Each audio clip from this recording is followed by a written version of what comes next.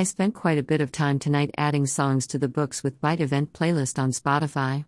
And then, I started listening to the Eclectic Redneck playlist. It was originally a CD called The Eclectic R Word, but if you say that now, young guns think you mean a particular slur. Anyway, it's a collection of songs that were sent to me a long time ago from a guy who really was an eclectic redneck. We're going way back to MSN chat room days, for this playlist, smiley face. In case you want to listen, the playlist is up there. Those songs all mean something to me, they hold memories and laughter, and a few tears. It's the end of our Easter weekend.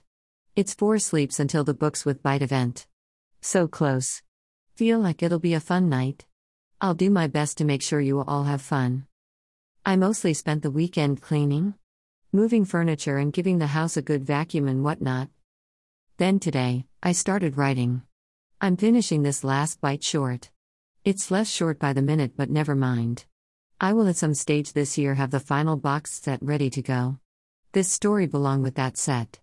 It comes somewhere between Cryptobyte and Vaporbyte. In fact, instead of putting it at the end, it'll probably be slotted in between those books. It started out to be a story about a biographer writing Ellie's story, which exposed a secret that none of us knew. And then a new case popped up. True to form, it's not just about one thing. Very much enjoying it though. Lore the Lie has its ISBNs and has completed 2 rounds of edits.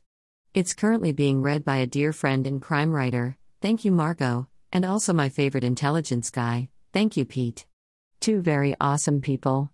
Then it'll be tweaked again and head off for another read by my editor. We're pretty close now. Looking at late May for the release. Currently trying to decide on the cover color. That's it from me for now. Hope to see a bunch on you on Friday night at Upper Hutt Library. We'll post photos of the cake and the event early next week. Stay frosty.